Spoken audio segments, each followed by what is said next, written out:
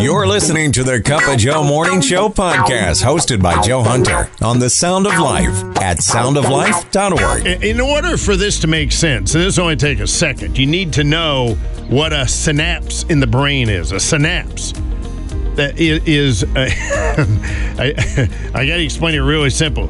It's part of the circuit that connects sensory organs like those that detect pain or touch in the peripheral nervous system to the brain. Synapses connect neurons in the brain to neurons in the rest of the body and form those neurons to the muscles. So the brain telling the muscles what to do. You know, you've said that muscle memory, you know, you do a lot of things because you've done it so many times before. It's easy to do because, you know. So scientists have discovered that it takes approximately 400 repetitions to create a new synapse in the brain, unless it is done in play, in which case it only takes 10 to 20 repetitions. Excellent! Reaching the heart of the Northeast, the Sound of Life. So you got to know about the animated movie Aladdin that came out. Now, I tell you, I highly recommend I'd watch it this rainy weekend. Absolute. Came out in 1992. That was when the kids were just perfect age. My kids. I thank God for that. That was some great stuff right there. Robin Williams played the genie. Okay. And you also have to know that about the movie that Steven Spielberg did called Schindler's List. They were kind of being made at the same time. All right. That's important that you know that. Okay. You remember old Aladdin. Yeah, you know. He got tricked by the evil one. You know, you got to have any great movie's got to have that. You got to have that evil in there, right? So he had the evil, and he tricked him, and he's trapped down in this I don't know, eternal cave of doom or something, whatever it was called. You can come up with the name. I remember the name, but then he finds this old lamp, and he says something's written on it, and he wipes it off. Of course, that's the whole thing. And here comes Robin Williams, first introduced as the genie of the lamp. Yeah. Woo, look out. 10,000 years will give you such a crick in the neck. Hang on a second. Whoa! Wow! Does it feel good to be out of there? I'm telling you, nice to be back, ladies and gentlemen. Hi, where are you from? What's your name? Aladdin. Aladdin. Hello, Aladdin. Nice to have you on the show. Can we call you Al, or maybe just Din? Or how about Laddie? Sounds like, here, boy. Come on, Laddie. Well, by now, we were probably on the floor crying tears of laughter. Well, Robin Williams, you should know, at that time, he was at the height of his career. And he normally got a fee of about $8 million to do a movie. He accepted $75,000 to do this because he wanted to, and I quote, leave something wonderful behind for his children. Robin Williams was at the peak of his career. As I said, I mean, he was an incredible, iconic character that he created right there. The terms, however, were contingent upon Disney not using his voice and image to market products inspired by the film. All right, I don't know if they ever did that or not, but it was in 1991. The film came out about this time of the year, 1992. Wow. So if you're in your 20s, go get it. Watch it. The film was an instant hit sensation, big deal. But here's the best part of the story. During the breaks on the set of Aladdin, Robin Williams would call Steven Spielberg. That was to help cheer him up while he was filming Schindler's List. Wow. Steven Spielberg said he'd do 15 minutes of stand-up on the phone. He'd never say goodbye. He would just hang up on the biggest laugh he got from me. The Cup of Joe Morning Show with Joe Hunter. Word of warning, he's a morning person. Why are cats bad storytellers? Because they only have one tail. The Cup of Joe Morning Show with Joe Hunter. Where do you suppose he came from? Your guess is as good as mine. The Sound of Life. So 30 years ago, the big deal was to try to be a clean comedian. right? And for most comedians, it was because let's face it, you got to start out in the dives, the honky tonks, or whatever. There's drive-in theaters, stuff like that. I mean, that's where you have to get started. You don't start on the big late night show or in a movie or something. It's not where you start out. But I think if you're funny, you're funny. I think Jim Gaffigan proved that. I remember him being interviewed. It's been years now. He's been out for a while. Family's grown already. Talking about him when they were kids. He said, you don't want to be labeled as family friendly, because it means you're boring, right? He said that's kind of what it means. But there's one that's come along, and I think his popularity went nuts because social media in the pandemic thing. And he recently, would you believe that a clean comedian would set a record audience at Bridgestone Arena, which is in Nashville, and it holds close to 20,000, I think, something like that. Maybe it's 19,000. He had a record of 19,365 people. Nate Bargatze. He pronounces it Bargatze, right? And he is truly funny. And if you don't know him, you need to check out the stuff. It is absolutely pretty amazing, and I'm going to share one of those with you right there. I mean, he dreamed big. He's one of those that did all those little places. You come on, you get 10 minutes.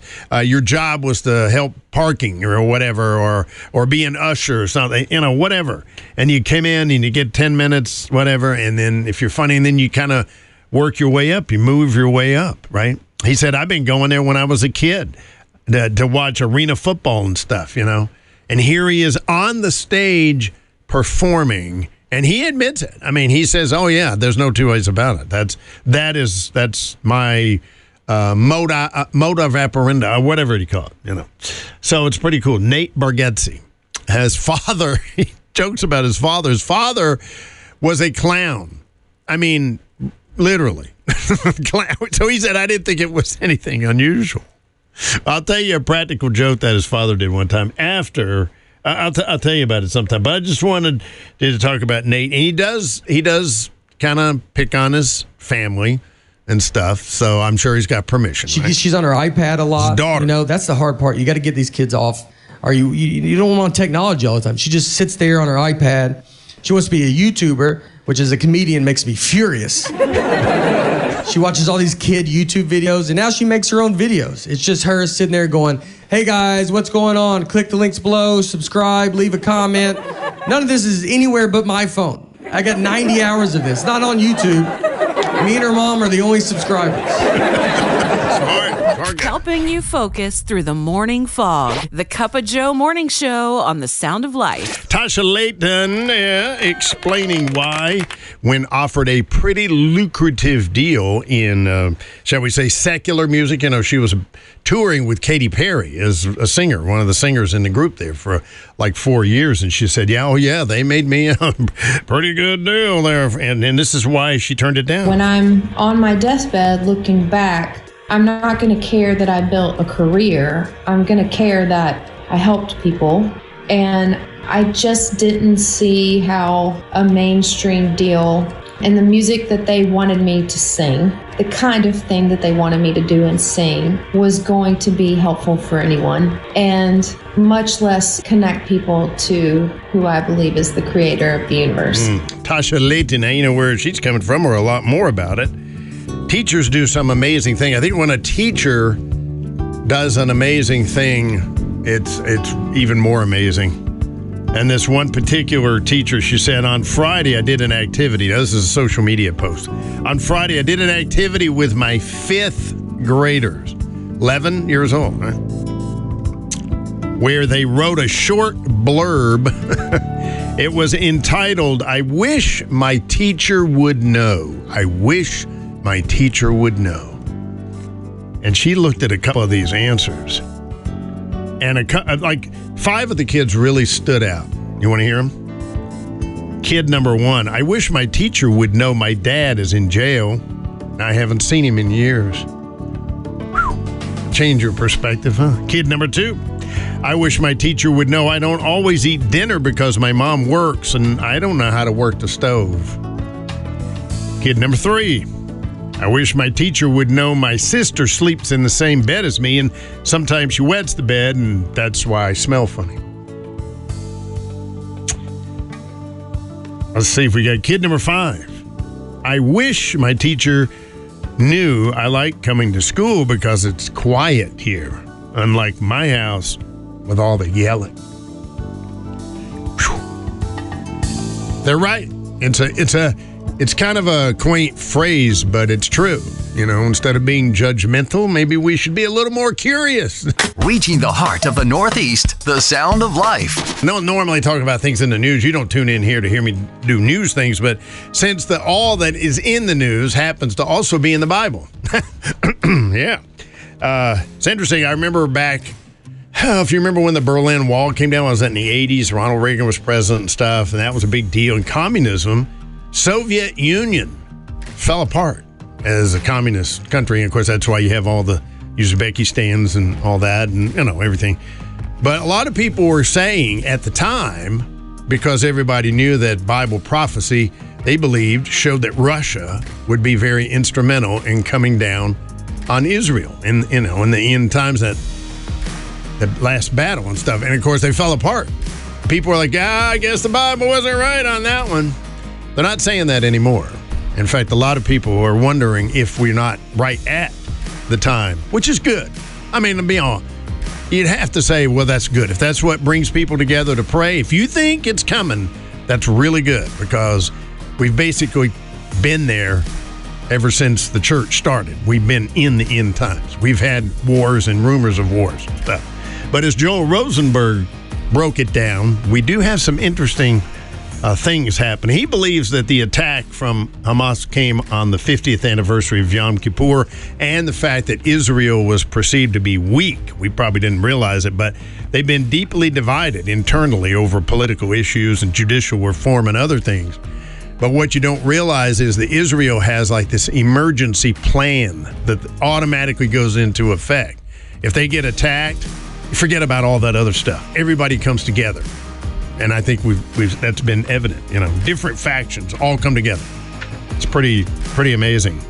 He also said that Hamas basically used to be the Muslim Brotherhood. I don't know if you remember them back in 1987 when they were formed. He said it's basically a genocidal organization. There's no secret about that whatsoever. Okay, it's crystal clear, he said. All right. They're funded, armed, trained by Iran.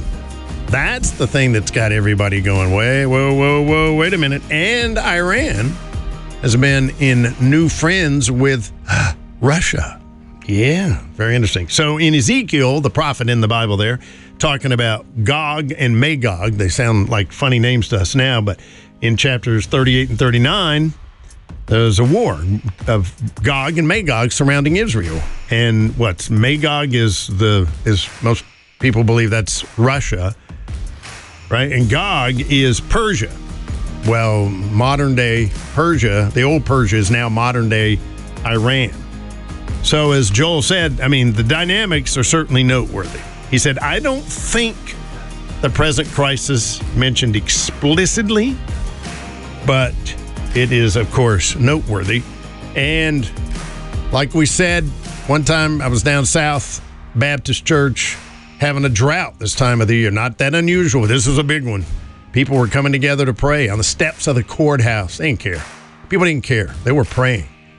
And our pastor said, if that's what causes people to come together to pray, I hope it never rains. And he scared me. And I was like, You've been listening to the Cup of Joe Morning Show podcast on the Sound of Life, the Hudson Valley's 100% listener-funded Christian radio station.